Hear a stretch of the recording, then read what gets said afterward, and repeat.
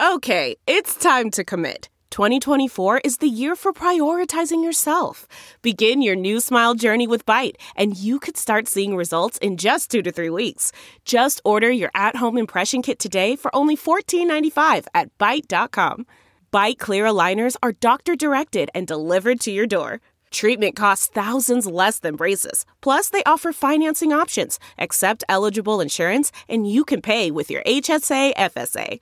Get 80% off your impression kit when you use code WONDERY at Byte.com. That's BYTE.com. Start your confidence journey today with Byte. Delve into the shadows of the mind with Sleeping Dogs, a gripping murder mystery starring Academy Award winner Russell Crowe. Now available on digital. Crowe portrays an ex-homicide detective unraveling a brutal murder he can't recall. Uncovering secrets from his past, he learns a chilling truth. It's best to let sleeping dogs lie. Visit sleepingdogsmovie.com/Wondery to watch Sleeping Dogs, now on digital. That's sleepingdogsmovie.com/Wondery. China may block access to more than 100 overseas crypto trading platforms. Good evening, I'm Stan Higgins, and welcome to Late Confirmation from CoinDesk, bringing you today's top stories. On today's program, as odd as it may sound, crypto startups are destroying millions of their own tokens to generate value for investors. Yesterday, the U.S. Securities and Exchange Commission issued disapproval orders for a total of 9 Bitcoin exchange-traded fund proposals from 3 firms. And lastly, we'll speak with CoinDesk research analyst Peter Ryan about some interesting metrics around the Litecoin blockchain. But first, a word from our sponsor, the Said Business School at University of Oxford. You can now study blockchain entirely online with Oxford University's Said Business School. Find out more about the 6-week online program that gives you a fundamental understanding of blockchain and its implications and effects on your business strategy by visiting oxfordexecblockchain.com. It looks like there are more restrictions coming to the crypto space in China. As first reported yesterday, a Chinese government organization tasked with fighting consumer financial risk has identified 124 trading platforms subject to being blocked. The platforms have overseas IP addresses but are still available in the country. The China National FinTech Risk Rectification Office now plans to step up its efforts in monitoring commercial use of cryptocurrency and to block access to these trading platforms. The office's mission is to protect against financial risk related to issues like peer-to-peer lending and cryptocurrency trading. The agency is also in talks with third-party payments vendors that are required to scrutinize and halt accounts suspected of handling cryptocurrency transactions. Notably, this news followed word that several Chinese cryptocurrency media outlets have been banned from operating on WeChat.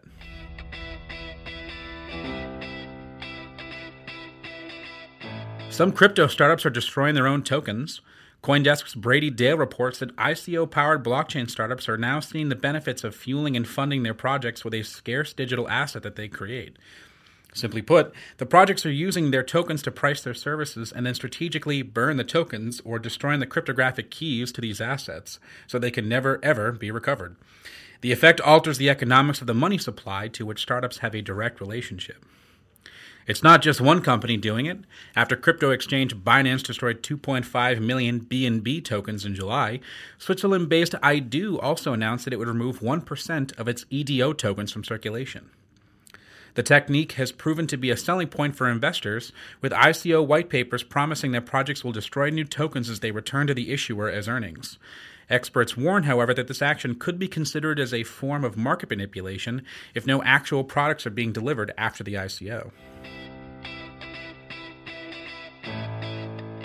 The Securities and Exchange Commission has issued rejections to 9 Bitcoin exchange-traded fund proposals from companies ProShares, Direxion, and Granite Shares. In 3 orders published yesterday, August 22nd, the rejections came ahead of previously reported deadlines arising from the SEC's public-facing approval process. Notably, in all of the instances, the SEC stressed that it emphasizes that its disapproval does not rest on an evaluation of whether Bitcoin or blockchain technology, more generally, has utility or value as an innovation or investment, but rather the SEC took fault with concerns over market manipulation and market surveillance. Yesterday's decision leaves just one Bitcoin ETF, the one proposed earlier this year by VanEck and Solidex, on the docket. We'll be following these stories and more closely on CoinDesk.com. The most influential conference in crypto comes to Asia this fall. CoinDesk's Consensus Conference takes over Singapore on September 19th and 20th. Join more than 75 speakers and 50 sponsors for 2 days of powerful insights, industry announcements, and cross-industry networking opportunities. It's all happening in Singapore on September 19th and 20th. Register today at CoinDesk.com/events. So now we're joined by CoinDesk research analyst Peter Ryan, who's going to talk about some metrics that he's been looking into around Litecoin going back since the end of last year. So welcome, Peter. Thanks for having me. So I guess, to get it started off, based on these metrics you're seeing, probably, which one is the most meaningful that maybe our listeners might be most interested in? Yeah, I think probably the most meaningful is price. Mm-hmm. That's what everyone cares about for right now. Back in December, we saw highs of around 250, somewhere in that ballpark. And we're looking at about, in the range of about $50 in August. So price has drastically fallen. But while price is the most coveted metric to always have your eyes on, things like transaction volume occurring on-chain and transaction counts going through the blockchain are also very good ways to look at the actual utility of the cryptocurrency. And so based on what you're looking at, have those numbers been falling in tandem with the price, or is that kind of situation there a bit more puzzling? So yeah, we've seen those numbers fall as well. And a lot of speculators out there suggest that the crypto-wide bear market is just bringing everything down. There's less usage. There's less exchange activity. So we can expect that all cryptocurrencies will have a bit of a lull, and they will eventually come back. However, it is important to point out that if that is the case, if this is just a generalized effect that is independent of anything that's going on uniquely with Litecoin, then we should probably see consistent ratios compared to, let's say, Bitcoin. And when we look at the ratios for some of these fundamental metrics, we actually find there is divergence. And as the year goes on, we do find that ratio slips from, let's say, transaction volume, which was going around 20% back in December and January, down to about, 2%. So that seems like if it was just a generalized bear market, we probably would have seen, some bounces around, but basically that 20% number in August, but we don't. So I guess, for our listeners' sake, what's the big takeaway from some of the data that you're looking at here? I think it's important to look at this basically that the usage on the Litecoin blockchain has dropped, and that there perhaps is something going on unique to Litecoin that is outside just this generalized effect of the bear market. And we can look at some other ways to show if there's been something interesting going on with Litecoin in particular. When we look at developer activity on GitHub for the main Litecoin project, we see that the commits were basically pretty active up until February, and then we see a very drastic drop-off come the spring and really haven't seen any tick back up. So there is a lack of developer activity going into this. And when we look at other social metrics, let's say, the Litecoin subreddit, back in the winter, we saw it at about 150,000, and it's really only grown to 190,000 or so over the past couple months, whereas Bitcoin subreddit went from about 600,000 to 900,000.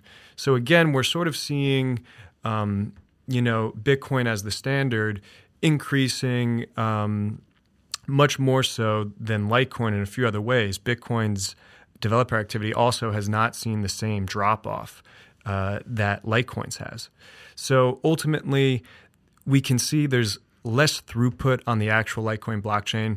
There's less developer activity from the software side of things, and there's less social engagement on the channels for communication.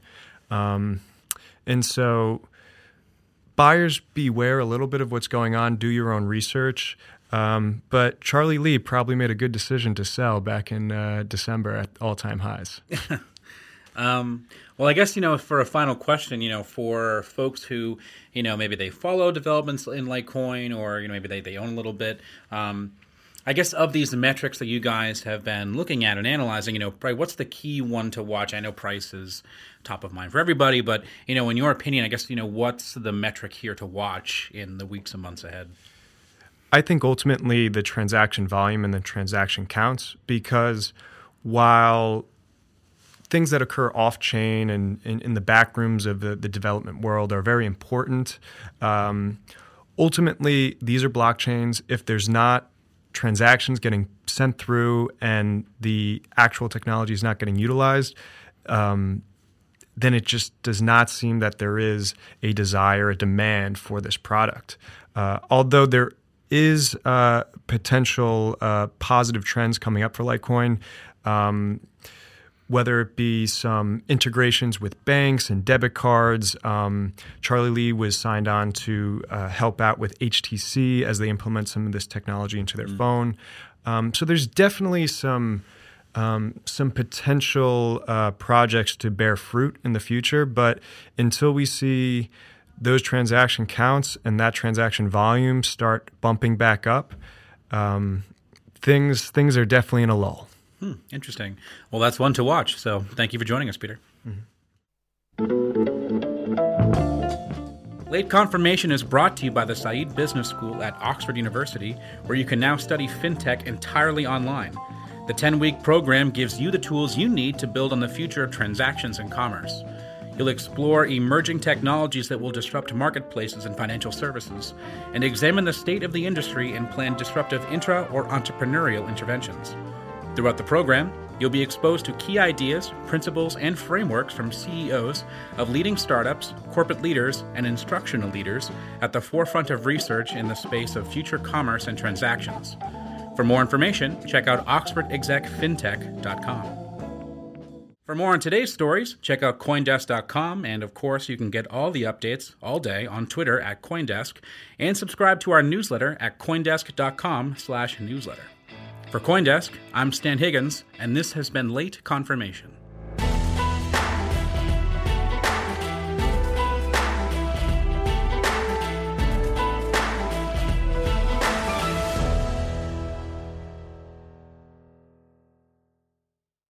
The Podglomerate, a sonic universe. 1, 2, 3, 4. Those are numbers, but you already knew that. If you want to know what number you're going to pay each month for your car, use Kelley Blue Book My Wallet on AutoTrader. They're really good at numbers. AutoTrader.